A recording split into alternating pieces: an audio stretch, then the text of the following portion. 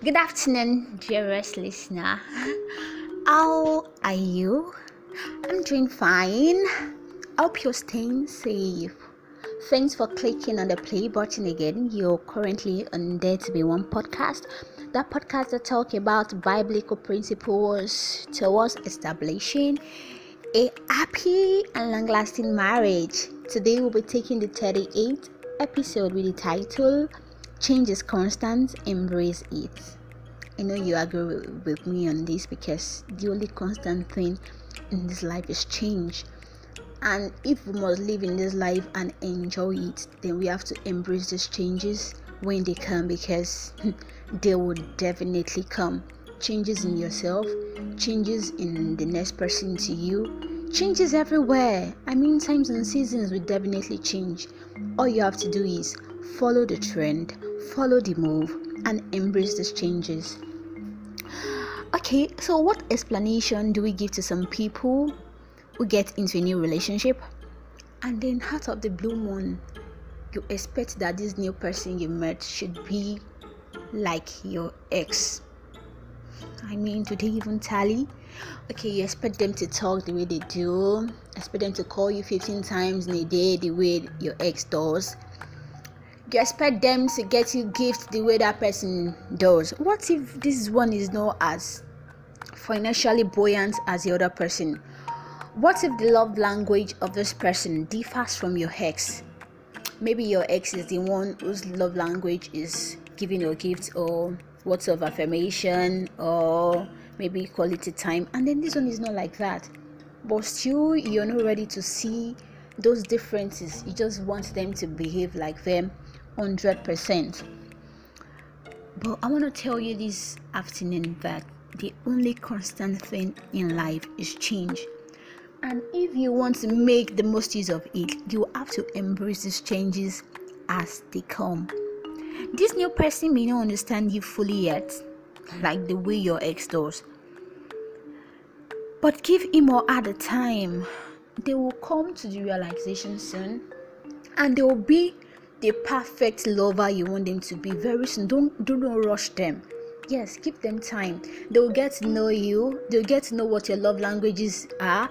They'll get to know what you like, what you hate, and then they'll start putting it into conscious effort. And then you soon see that, I'm in the best relationship ever. I have the best lover ever. So while waiting that they come to terms with you, make sure you communicate your desires to them. But how do you not communicate your desires to them? You communicate it healthily, not every time quarrel. Okay, you're trying to tell me what you want, and then you're bringing it in a harsh way. How do you expect me to grab or to understand what you're trying to say? So everything is not quarrel. Bring it in healthily, communicate in a good way. Okay, baby, you're doing this and I don't like it. This is what I'll prefer. And then they'll be like, okay, she has a point, and that person will try to, they'll try to bend to your ways. And soon you realize that this person you're now with is 100% better than your ex. So on a final note to you this afternoon, I'd like to tell you to desist from comparison. Don't compare them to each other, because comparison can ruin your relationships. And when you compare them to each other, your partner may term it as you haven't gotten over your ex. Of course, if I am such a partner, I'll definitely think that, can you expect me to be 100% the way your ex-boss is? Okay, so this is my words of encouragement to you today.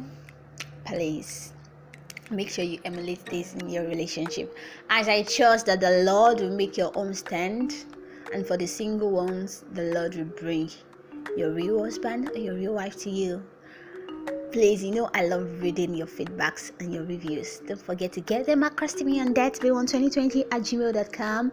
Take care till next week again. Stay safe. I am Olajide Ife Olua.